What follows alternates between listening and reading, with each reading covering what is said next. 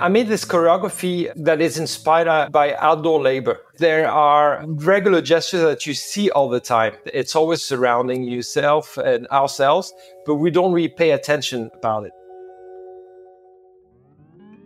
For this special issue, Coast to Coast takes a step aside and meets a generation of artists and choreographers driven by the desire to create a more inclusive and diverse dance scene. Here they look back on their journeys, their research, and their ideas.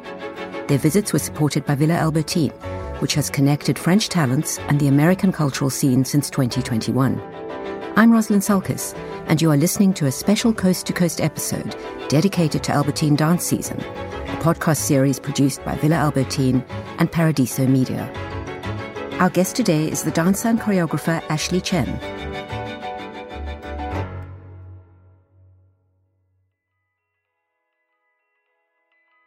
Ashley Chen is a French dancer and choreographer who has lived and worked in both the United States and in Europe, and who describes his work as often and largely inspired by differences. He founded his own company Cachille in 2012, and for his residency with Villa Albertine, he has collaborated with his brother, Peter Stephen, a filmmaker, on a dance and film work called Outside Flow. We'll talk about their visits to Los Angeles, San Francisco, and New York City for this project, and how it has evolved. Welcome, Ashley. Before we start to talk about Outside Flow, I wondered if we could speak a little about your rather fascinating multicultural background. Your mother is Scottish, your father is French-Chinese, and you and your brother grew up in Normandy. Then you trained as a dancer in France, you joined the Merce Cunningham Company in New York City, and moved back to Europe 4 years later to dance with the Lyon Opera Ballet before working in a freelance capacity with lots of different choreographers and companies all over the place. I wondered how these very diverse experiences and your upbringing influence and feed into your choreographic influence, both when you formed company Cachille in 2012 and perhaps on a continuing basis.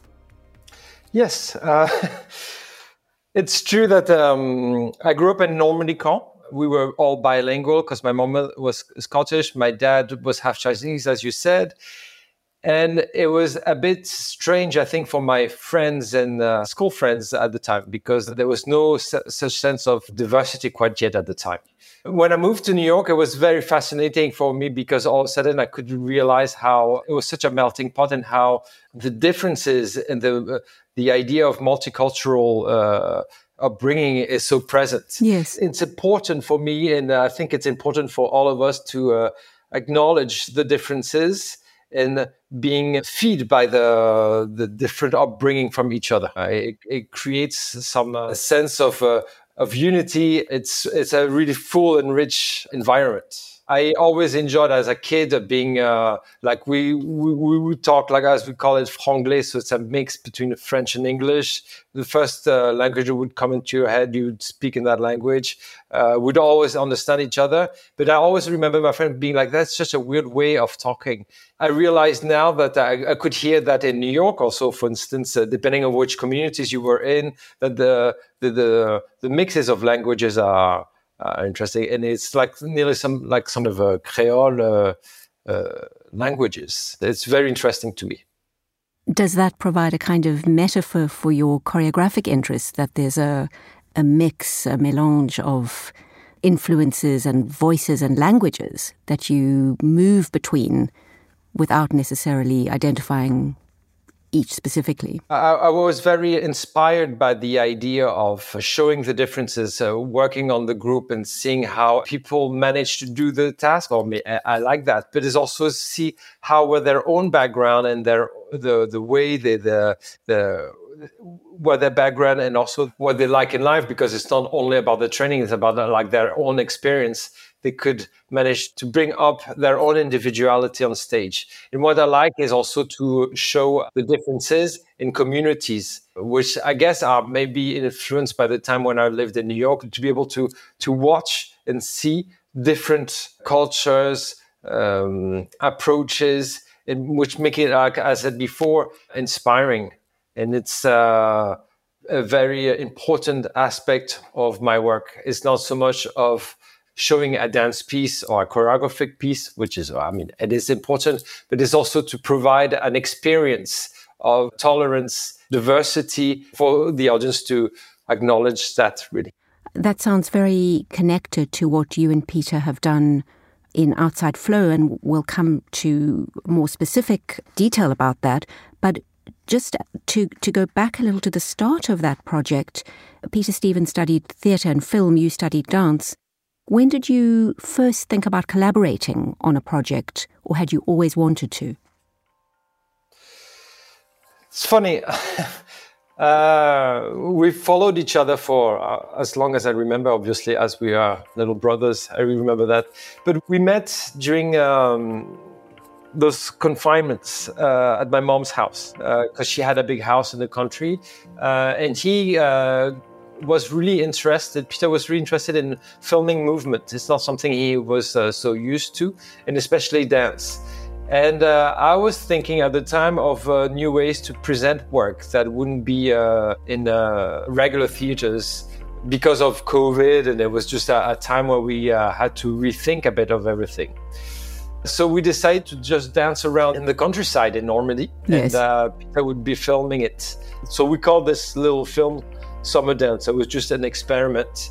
And it was the first time we realized that we had an easy understanding of each other's way of working, which makes sense because we know each other so well. And that was the first idea, because we were filming in Normandy. We had a few sites we found, and realized that there was a sense of scale that was very interesting to us. Having a body alone on a huge site filled with massive gray clouds like you can find in Normandy, or like the big fields and things like that. And then that's when we decided we'd like to work about this idea of the premises of Outside Flow. What would it be? And so it's about movement.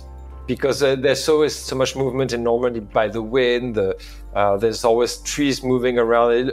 Everything looks like it's dancing itself.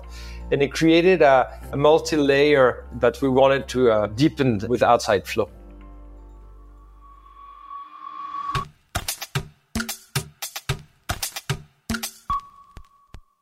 As I understand it, what the film shows is movement that's inspired by everyday gestures of people working outside in the field. I don't know where else, but perhaps you can explain a little to us.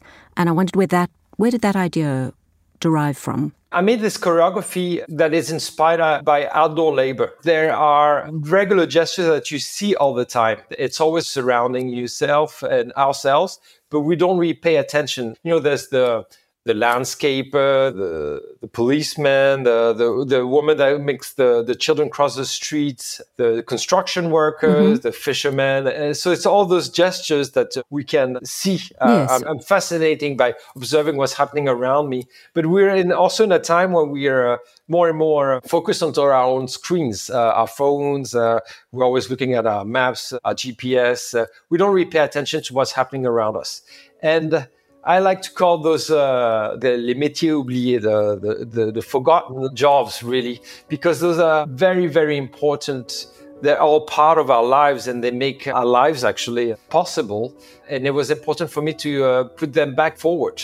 So I made this choreography based on all those different gestures that didn't necessarily make any sense. Because it goes from a construction worker to the fisherman to the landscape cutting down a tree to the garbage guy that would get really angry.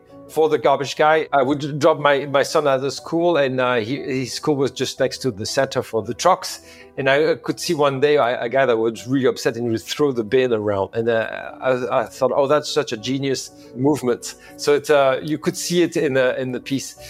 And what was interesting about this choreography is that we're trying to perform it with the dancers Andrea Mofunda and Mai Ishiwata in different spaces. So sometimes we'd be on the beach, sometimes we'd be in an urban, like in New York, LA, or San Francisco. Sometimes we'd be in the forest or in the desert.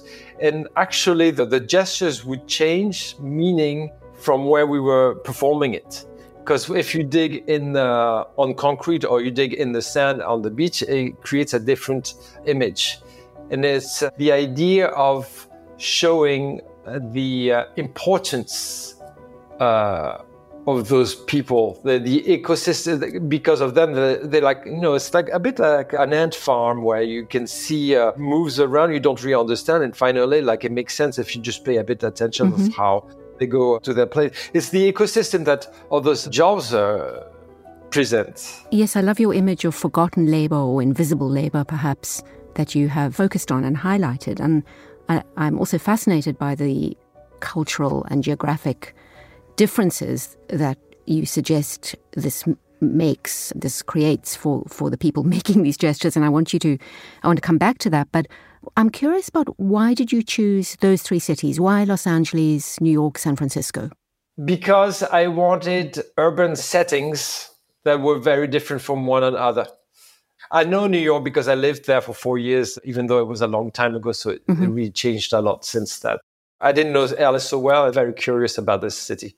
And Los Angeles is a place that it's much more nature-oriented around it, because you have this massive block of gray concrete. But if you can just be on beautiful beaches in the desert and in the mountains, always within a couple of hours. And for me, Los Angeles, which is very interesting, it's also the sense of light, the spotlight that is so beautiful. And when I was there, I had the sense that time has stopped, because from 6 o'clock till 4, it was the same beautiful light. And the flow, the movement that make you think, the time has not stopped, was a mechanical flow. You could always hear cars and the constant roaring of them. So that was very interesting for me.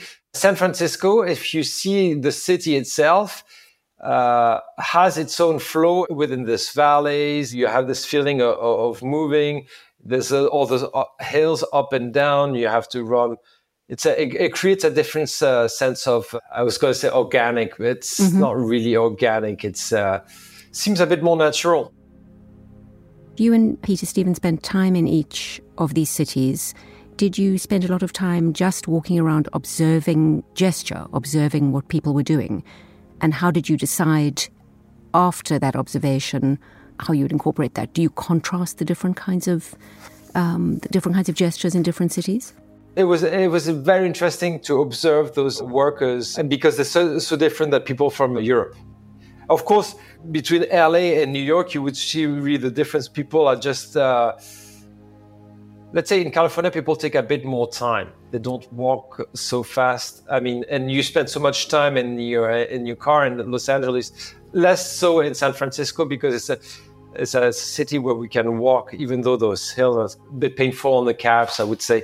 But as in New York, there's also this sense of speed. People are going fast. Everything has to be done really fast, because actually, if you see the construction workers, if there's a hole in the street, they can't be like, it'll be done tomorrow. You have to do it right away.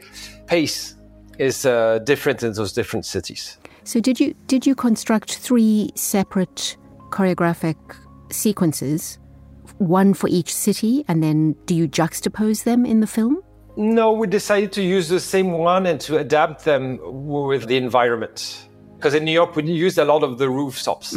We had the idea of the scale of the city, how big it was. It's the same thing with a lot of sound, the noise. And in this idea of fast pace, we filmed in the subway also, and people were telling us would be on their way, walk fast enough. It was very interesting. In California, we did a lot of being by ourselves in hugely unpopulated places, as the Joshua Tree Desert or some beaches. In San Francisco, we found like some platforms where we could see the Golden Gate Bridge without anyone around us, trying to avoid all the touristy places, even though sometimes it was very interesting to shoot in the middle of it. Seems like San Francisco and New York are always a place that you see so much. There's such iconic places, you recognize them. So it always seems like you're part of one of those big blockbuster movies. Yes. Except that we would be doing some really weird movement, rolling on the floor. It was kind of interesting to see also the reaction of people saying like, what are you doing? Yes. Except that in New York, people are just like, they're asking you what you're doing, but at the same time, they pass their way because they don't have time to stop. They haven't got time to listen to the answer. Exactly. Ashley, Outside Flow will be presented as part of a season later in the fall under the auspices of the Villa Albertine's film Fall Dance season. And around that time, you are going to present 2 programs at La Mama in New York, which is quite an extensive presentation of your fairly recent work. Are there underlying themes and preoccupations in these pieces, which are more conventional, theatrical proscenium pieces than Outside Flow, which is, of course, a film? But are they links between all this work for you? Yes, presenting a triptych, Unison, Roche, and Distances, which is a time when I was really thinking about working with the group. So there's like a piece for 10 dancers, a piece for 9 dancers, and a piece for 2 dancers.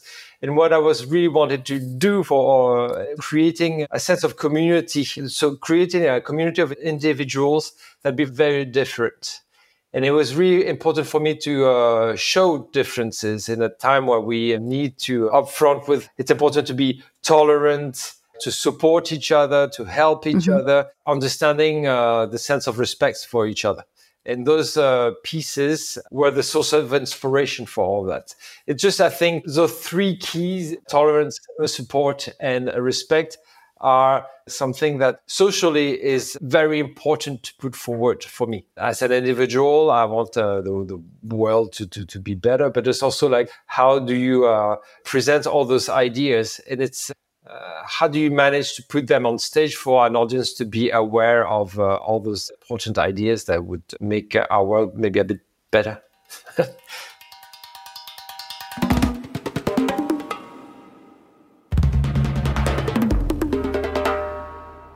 You've worked both in Europe and in the United States, both fairly extensively, and I wondered whether there are differences of approach to choreography and creativity that are interesting to you and perhaps even productive for you.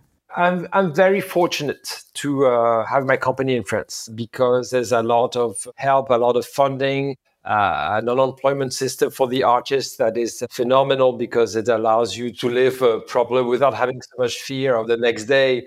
But at the same time, sometimes I feel that it could get too easy. Because I was talking with Sarah Mitchelson last time I was in New York in May, and she was saying for her that it gives her the energy to go forward. I mean, I do find that I still have energy and I do want to go forward because of this comfort. Maybe making work in France is a little bit more comfortable, even though it's a lot of work. The world of art is so rich that would need another 5 hours to talk about it. Because even though there's a lot of things that I adore and a lot of things that I dislike, and some other things, when I look at it, I'm thinking I would do it a different way.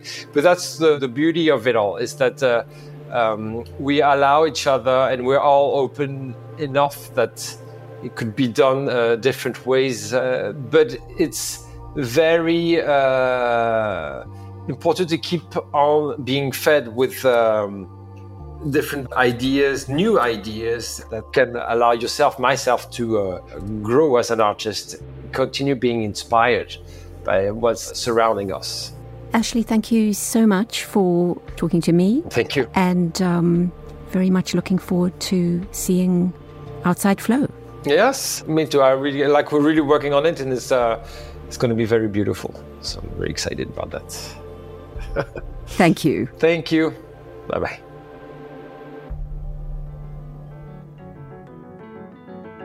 Thanks for listening to Coast, a Villa Albertine podcast produced by Paradiso Media and hosted by Rosalind Sulkis. If you want to learn more about the residents of Villa Albertine, listen to our interviews wherever you get your podcasts and subscribe to our channel, States. If you liked it, leave a rating and spread the word. You can also follow us on social media and click on the link in the description of the episode.